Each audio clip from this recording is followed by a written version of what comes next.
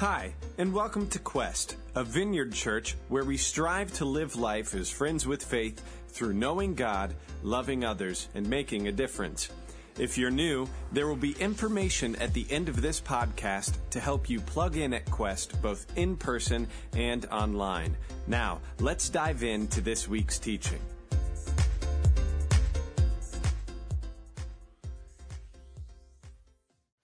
So as we start today's message, I want to give some credit. I'm borrowing a lot of the content and flow of the message from a guy named Paul Tripp, and so I want to give him credit. He preached a message that's actually, it's a message, this message is on my life verse, and he preached a message on it that was so refreshing to me. I wanted you to walk away today with the same truth that I got from it. It's a truth that gets at, I think, the thing that is probably the biggest energy robber in life, that makes us even need to be refreshed and find new strength. It's I could describe it as a plague. It's a plague that robs you of joy. It robs you of the rest that Jesus died to give you and the joy that he died to give you. It's an issue that reduces you and me to timidity, to doubt, to worry. It becomes a major driver of addictive behavior and problems of all kind for all of us. It's a contagious disease that infects all of humanity. It doesn't matter how long you've been following Christ or how mature you are in your faith. It's something we constantly all fight and we all watch out for no matter how long we've been a Christian. It's a sickness that is, frankly, frequently not detected.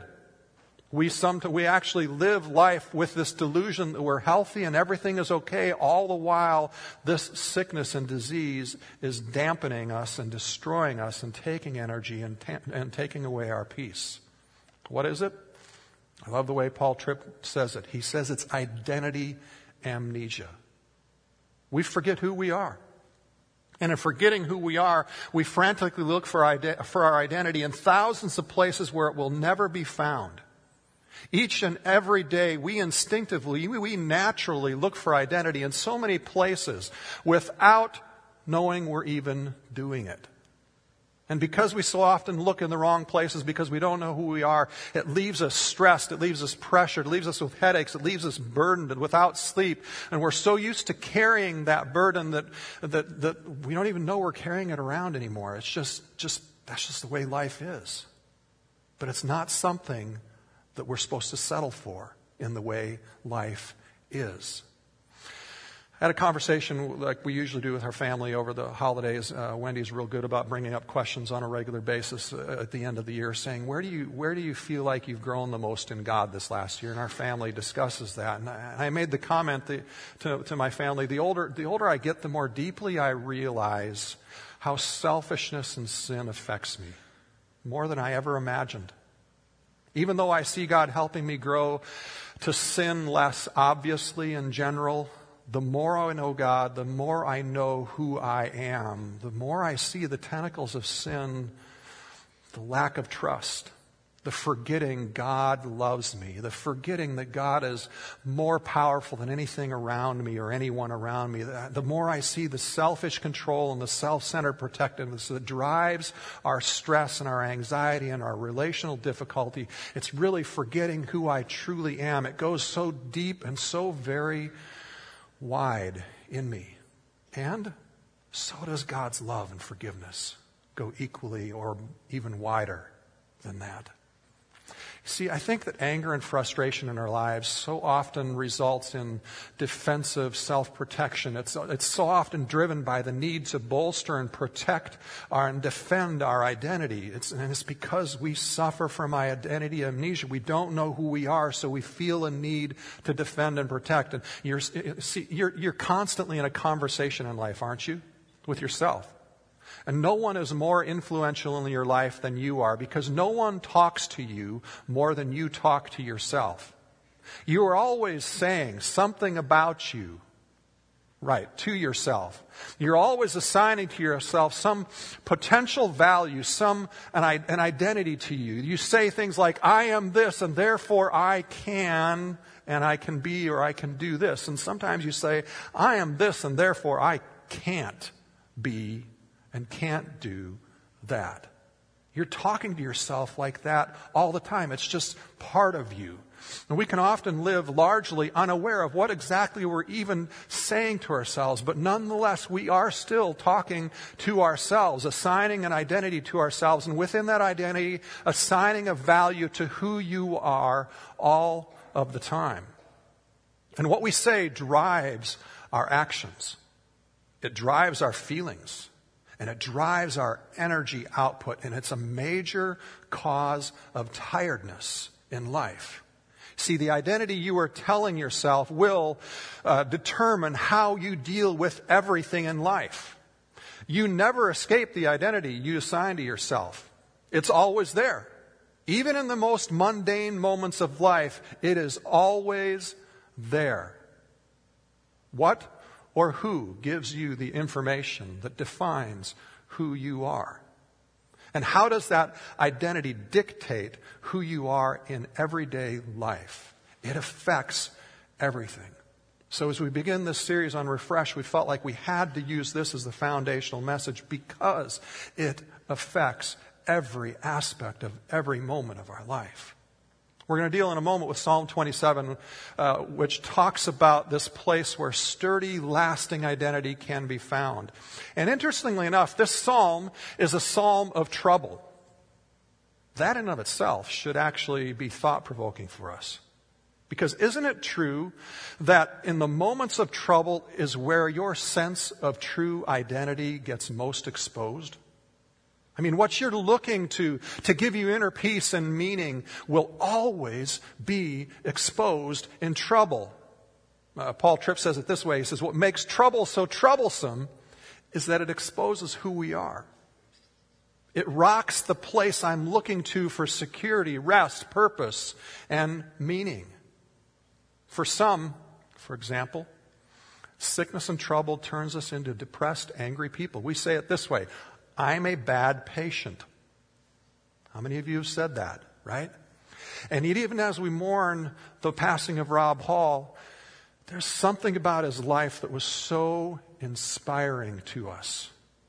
Rob faced tremendous pain, tremendous trouble, and tremendous difficulty all throughout his life. He was supposed to die of leukemia 25 years ago. He had multiple brushes with death in the last 25 years. He faced addiction in his family and family trouble and divorce and raising and caring for severely disabled, terminally ill children. And yet, he was one of the more joyful people we knew around here.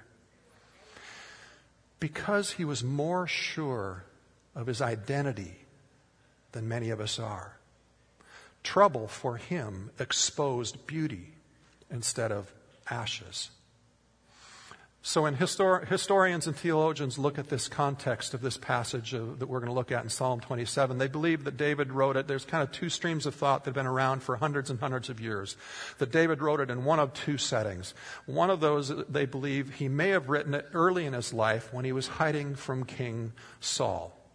So if you recall the story, David was prophesied to be the next, and anointed to be the next king one day, but in the meantime, he was to prove his faithfulness and character by serving the current king, Saul.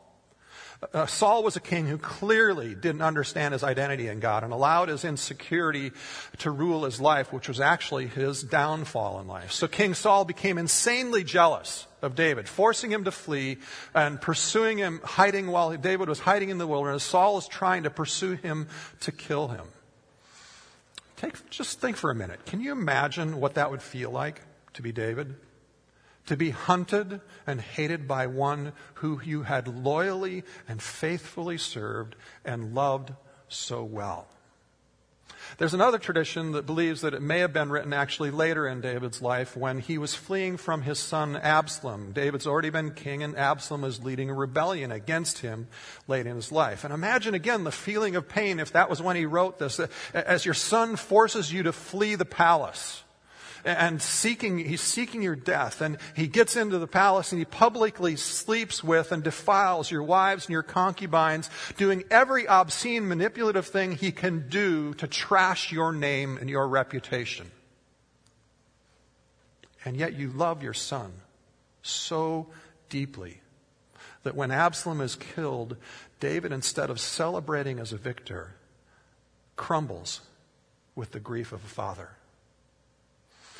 See, in the end, it doesn't really matter which of these two situations this was written in. We know that David experienced great trouble in his life, and that is the place from which he's writing this psalm. And he starts it in verse 1 by saying this: "The Lord is my light and my salvation. Whom shall I fear? The Lord is the stronghold of my life. Of whom shall I be afraid?" See, this psalm was written in one of two dark situations, neither of which any of us would ever want to be in our own lives. And yet David doesn't begin with trouble. He begins with theology. He begins with God. See, David, in this desperate situation, needing to be refreshed, needing to find hope, energy, focus, needing to find purpose, needing to get a way out of this, turns first to God, to truths that tell him who he is in a world that is bigger than he is, in a world that he can't control, in a time when he doesn't know what tomorrow will bring. The Lord is light. The Lord is salvation. The Lord is stronghold. And as we read the verses later, we'll discover that it also says the Lord is beauty, and the Lord is home, and the Lord is safety. Think about what those metaphors mean for a moment and what they point to. Light points to that which is pure and true and right and just. When it feels like there's no justice for me, there is one who exists, who is the ultimate of what is true, of what is just, of what is faithful, of what is loving, of what is pure. The Lord is salvation. Think about that. In the widest sense of the meaning of salvation, as one who delivers me from evil, both inside of me and evil outside of me. Salvation from evil inside of me that I cannot escape, my own sin, my own thoughts, my own feelings. I can run from circumstances, but I can't run from myself. I can't run from my own fear or my own bitterness or my own thoughts, right? And there's salvation for that for you. And there's salvation from evil outside of me. Only God can protect me from outside harm, give me a way through it or around it, whichever the case may be.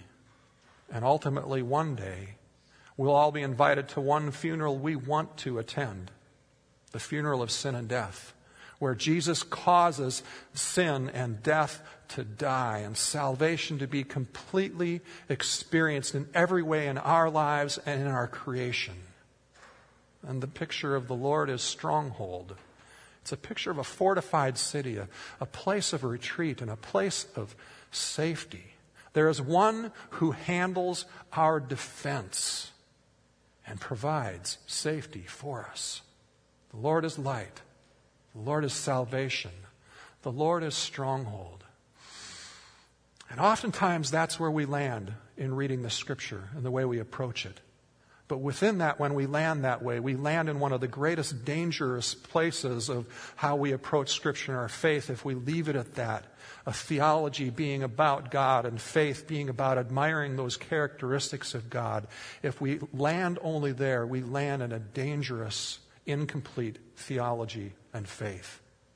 See, David doesn't stay there. He doesn't say the Lord is light, the Lord is salvation, the Lord is stronghold. Did you get it? There's something missing. Did you catch what's missing? David says the Lord is my light. The Lord is my salvation. The Lord is my stronghold. Just two little critical letters that make all the difference in the world. You and I, we don't need more ideas rattling around in our brain. We already have more truth about life and God than we can handle. Theology, truth about God, doesn't just define God. It redefines who you are and who I am. It establishes our identity. See, the Lord is my light. This grace that He gives by forgiving me, by giving me of His Spirit, by giving me His Word as a light to my path that leads me to live in and increasingly realize the righteousness He gives me as a gift up front in my relationship with Him. This is all mine now. It defines who I really am now, even if I don't yet fully live up to all of it. In fact, I can never do enough to deserve it.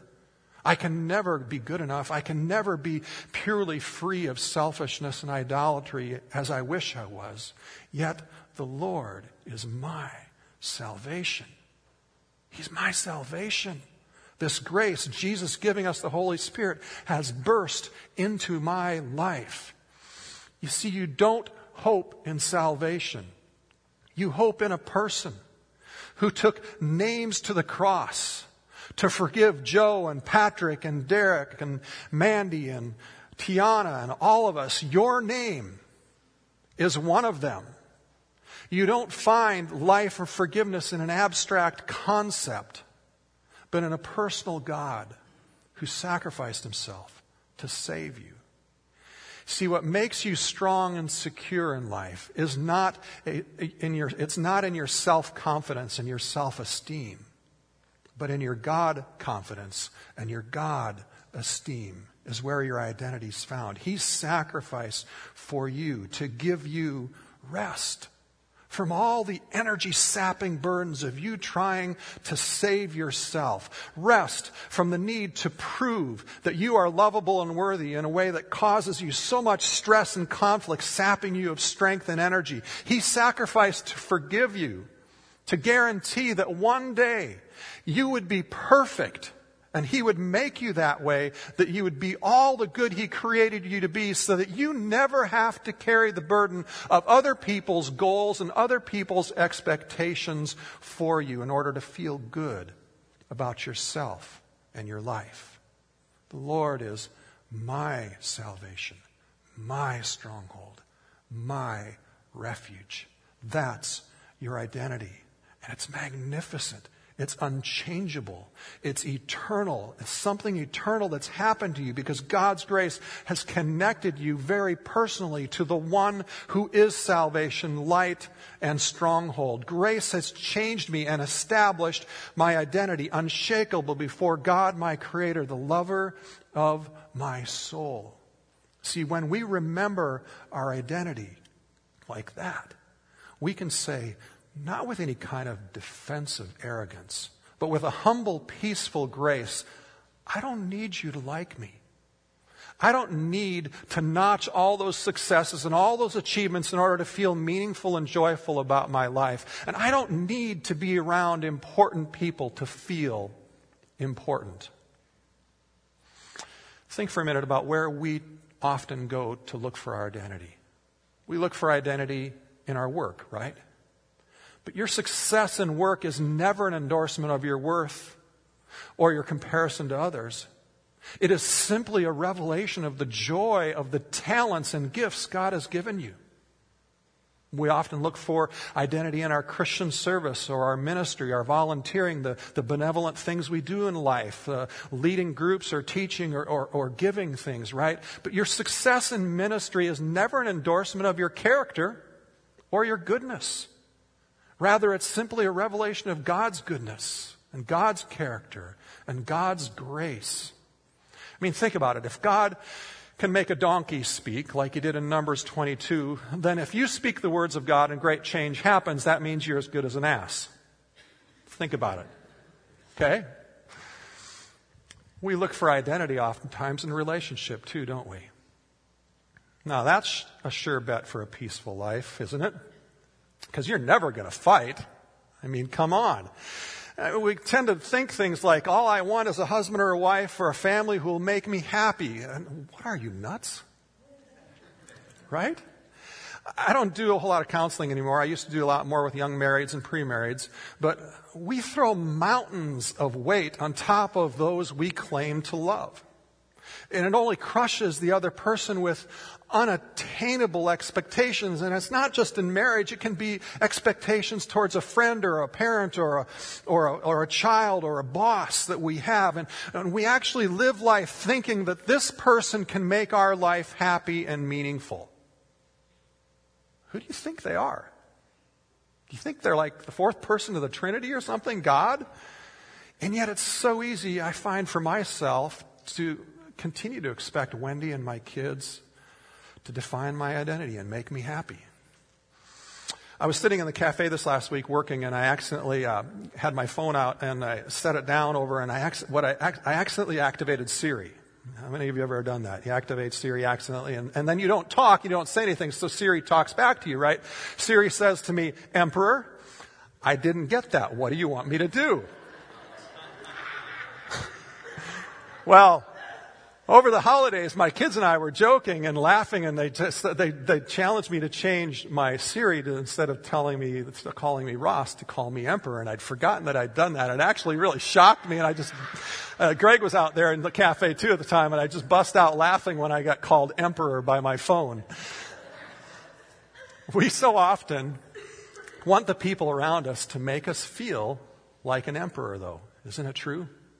To give us our ultimate sense of worth, to provide all we want in happiness and in every other way, and they just can't do it.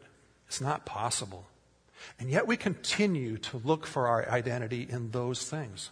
And as a result, we make tremendously big deals out of things that are really kind of small. So, like maybe you go home and you notice there's crumbs on the counter, and all of a sudden you start thinking, why would they crumb me so disrespectfully? My dad crumbed me and my mom, and he didn't really love us. He just treated us like slaves to pick up the trash, and he never let us do anything important like painting or fixing the car because he didn't think we were worthy of doing that. We weren't good enough to do that. So now all of a sudden my family is crumbing me, and why would they crumb me and treat me so badly, right? And we get angry and upset and feel bad about life. Or in your relationships, how many of you have somebody in your relationships, or maybe this is you, and you have to be the history police, right? So you never let your family or a friend tell a story without letting them know that you have better recall of how that happened than they did, and you have to correct everything, right? You get your sense of identity from knowing better and remembering better, and it's a threat to you if you don't. So it causes tensions, and it causes relational conflict, right? See, you're not just having relational problems when that goes on. Your problem is you've forgotten who you are. Your identity is in the wrong place. That sense of my doesn't live in your life the way it needs to. My light, my salvation, my stronghold is God. And grace is not personal to you because you're struggling to give the grace. See, your identity is still found in being right. Or maybe you find your identity in your possessions, how beautiful your home is. And if that's right, then you're going to live life really uptight, and you're going to put financial pressure in your life that doesn't need to be there. Because you're going to walk through and you're going to notice a dent in that pillow from 50 yards away, and that pillow is, how could that pillow look so bad? I got to hurry up and go replace that. Or you see a mismatch in color or a style that's out of whack, and it compels you to go buy something you don't need. Just because you can't feel good about yourself until your home feels good and looks fashionable and looks like the model homes that you see in the catalogs. And your source of identity drives you to conflict and to spend money you don't really have. Or maybe you're the person who follows people into the room and tries to force them to pick everything up or picks up everything after them because, God forbid, your room actually look like somebody lived there, right? That never comes up, does it? Why? Why do we make such big things out of little things? See, we think we have a slob problem, but we don't have a slob problem.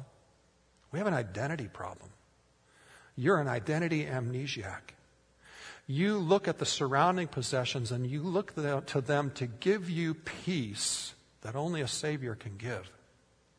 Isn't that true? I mean, come on, these stories, we can relate to that. We can own that. We all do some insane things like this on a regular basis, don't we?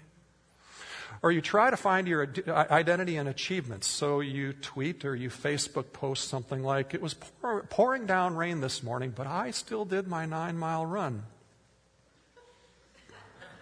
Kind of weird, self-validating things that we need to put in print, right? How many times do you do something for someone that they didn't know about and you feel compelled, you can't restrain yourself from letting them know you did what you did for them? Like, I took care of your mail. Right?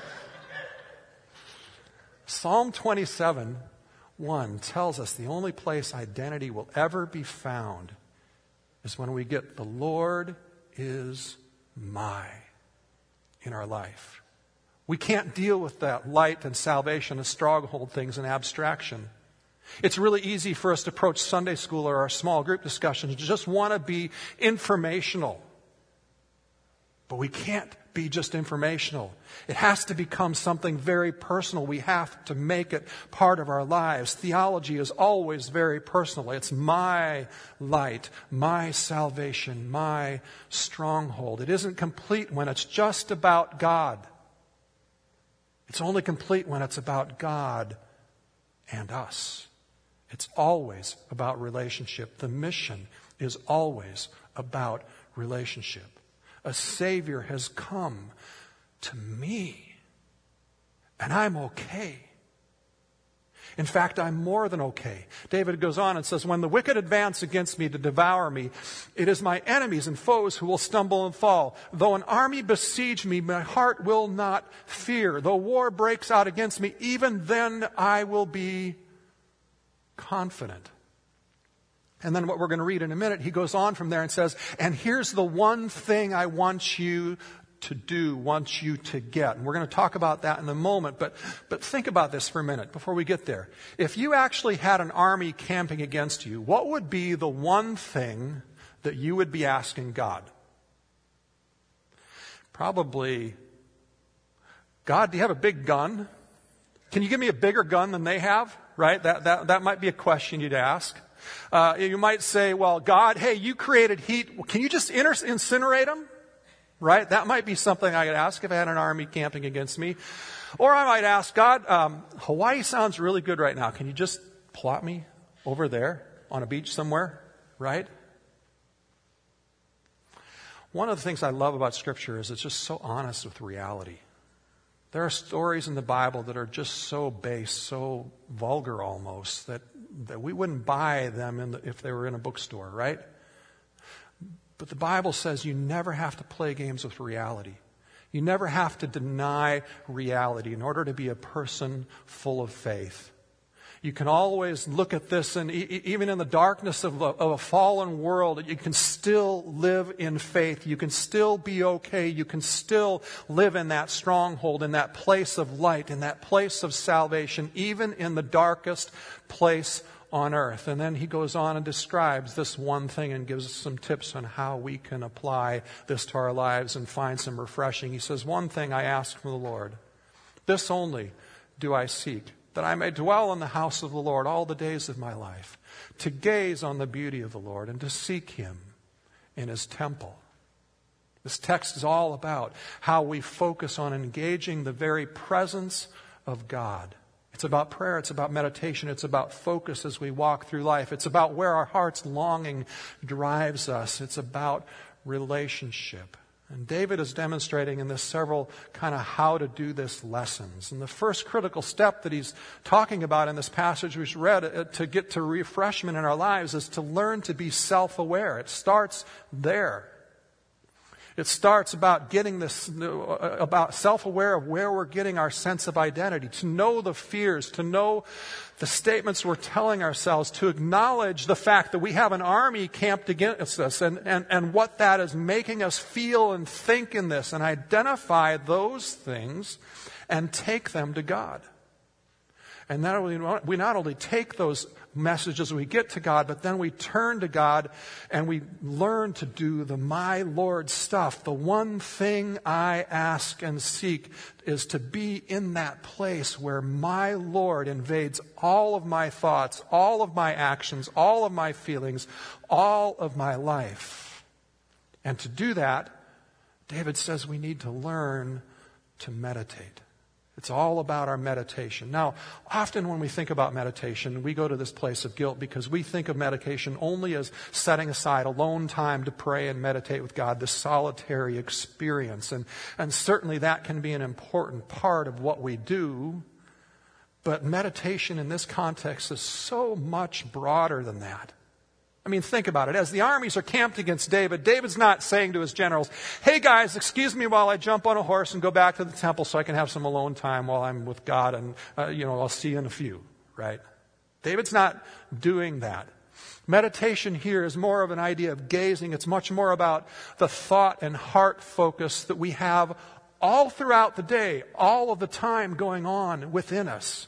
See, once we identify that maybe it's anger that we're struggling with in relation to our spouse or colleague because we don't feel valued by them, we acknowledge that to God, and then you flip intentionally to begin to think about who God is to you and what God says about you, and you gaze upon your circumstances, not primarily upon your circumstances, but upon the beauty of God as you face that.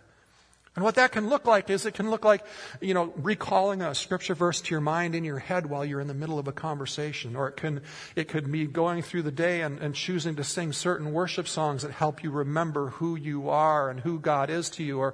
Or it could even be remembering some of your history, remembering some situations in the past that are similar, where God came through and trying to bring into your present circumstance how it felt and when God came through, and transferring that experience to your present. It's almost like you grab those thoughts in the middle of a conversation that are triggering your bad idea, and while you're continuing the conversation with someone, you're intentionally saying, God, be my light. Help me see this clearly. God, be my salvation. Come and help me not be my worst self, but be who you want me to be. God, would you be my stronghold right in the middle of this conflicted conversation I'm having with my spouse or my boss or my friend? Right? And then David goes on and gives us another lesson. He said, because David's psalms like this one aren't just private journals of David. They are his public confessions. At least they were public to the priests and the closest people to him who he went to worship with at the temple. And see, that gives us another lesson that I hope for all of us who call Quest home, and everyone who come to call Quest home in 2017, that we will take leaps and bounds together, moving ahead in our engagement of honest conversation and prayer with each other. It's one of the reasons I continue to strongly encourage us to turn to our neighbors or to come down front after church for prayer every Sunday. And I encourage you to pray every time you get together as a small group. And don't just take lists and pray over and pray later. And don't take a list and just have a couple people who are the more spiritual ones pray the pastoral type prayers over everything on the list, but take time to pray personally, to break down into groups of 2 and 3, and all of you pray for each other, learning to listen to God, learning to see God showing up in that moment. See, identity amnesia is far more powerful when we face life alone without the encouragement of others, without the giving of opportunity for the Holy Spirit through others to work on our behalf through prayer and spending time together with other people. We need each other to help us pursue the one thing in life, to strongly live in our identity that we have because of who God is to us, so that it becomes our experience, personal experience of living in Jesus. See, we want to affirm each other. And that's often the way we approach identity formation. We often want to affirm each other for their talents and gifts, and we need to affirm each other for those talents and gifts. God has made each and every person tremendously beautiful and wonderful, and we should comment on that all the time. But we don't want to make our identity built on those affirmations. When we affirm people, we want those affirmations to lead people to God, and them knowing Him as my light, as my salvation, my stronghold, my beauty, my home, my safety. Because if it's just up to us, we tell somebody they're good, but everybody messes up. We know when somebody tells us good, we're not good all the time. We know we're going to mess up. If our identity is built on people's affirmations of us, we will just find ourselves increasingly pressured to perform. So how do we lead our kids? How do we lead our friends to God, not just our affirmations? So let's summarize some homework that we can have that David, I think, demonstrates for us so we can walk away with this week and do in a way that allows us each to receive some refreshing from God. Again, the first one is become more self-aware. If you get a message, if you find out my boss didn't give me the promotion and that bothers you, or my friend didn't call me back and there's something tension going on there that's making you go wild and going, this is just not right, or a family member who said something demeaning of you, what are you telling yourself? What am I telling myself about me that's driving my feeling in that moment and my actions in that moment?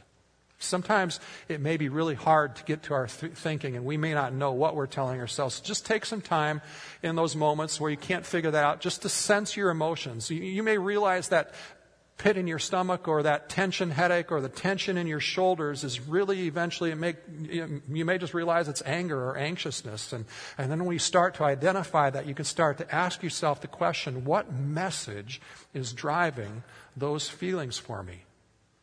And then flip from that and spend time gazing on God, remembering His grace, His salvation, His strength, His promises to you, the truth of who God says you are. What does God say about you in regard to His plans for your work, for your friends, for your family? I mean, even if you sin against somebody, even if you are wrong in a situation, what does God say about His grace towards you? And how He feels about you even in that moment. Be self-aware and then gaze and meditate and direct your focus to God. And I want you to take it a step further this week. Ask a friend, spouse, small group member to pray with you. Take those self-awareness things and ask people to pray with you so that you can be strengthened by that relationship as well. And then the last step is simply act. When you do those three things, the next step is you just simply get up and act according to what God has said, my Lord has said. Whether you feel like it or not, act and speak about those areas you become aware of according to your meditation of who God is, not according to the dark messages that you're telling yourself. For example, if you're anxious, then think, what would a non-anxious person who really was in that place where they were totally absorbed by God being my stronghold, what would they do next? And then just do your best. It may be a baby step. It may be standing up and falling down. You may not even get a full step out of that. But do some sort of action, the best that you can, as far as you can, no matter how imperfect it is, that demonstrates I'm going to take a step to act in my stronghold.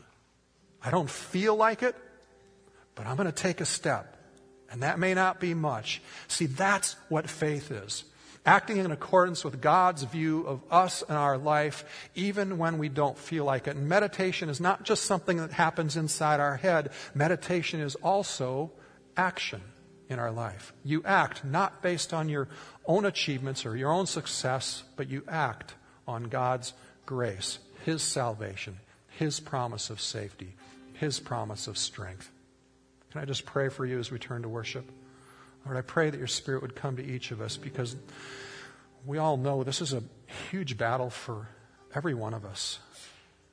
It's an area where Satan comes in and accuses, and our own thoughts and other people's thoughts, and just accuse. And it's so easy for us to become so driven to find our identity and affirmation from other people or from our own accomplishments. Lord, I pray that you would help us receive who you are to us, that we would learn to turn away from those things for identity and learn to turn to you, the God who is our salvation, the God who is our strength, the God who redeems all of our messes, the God who in the midst of our messes promises a good future for us, promises good things for us to be engaged with. and promises to one day set everything right for us and make us who we really want to be. Lord, help us receive your presence. Help us walk in that strength. Help us put away the anxiety and the stress and the pressure of all the rest of the performance that we so often get caught in, and learn to walk free of that in the energy and the strength that you have for us. Come, Holy Spirit, even right now as we continue to worship, and begin to touch our hearts where we need to be touched, in Jesus' name. Thank you for listening to this week's sermon audio. If you are loving Quest Podcast, let us know on Facebook or Twitter by using the hashtag #GoToQuest. For more information about Quest, who we are and what we do, or if you would like to help support Quest financially, please visit us at gotoquest.org. That's GOTO Quest.org.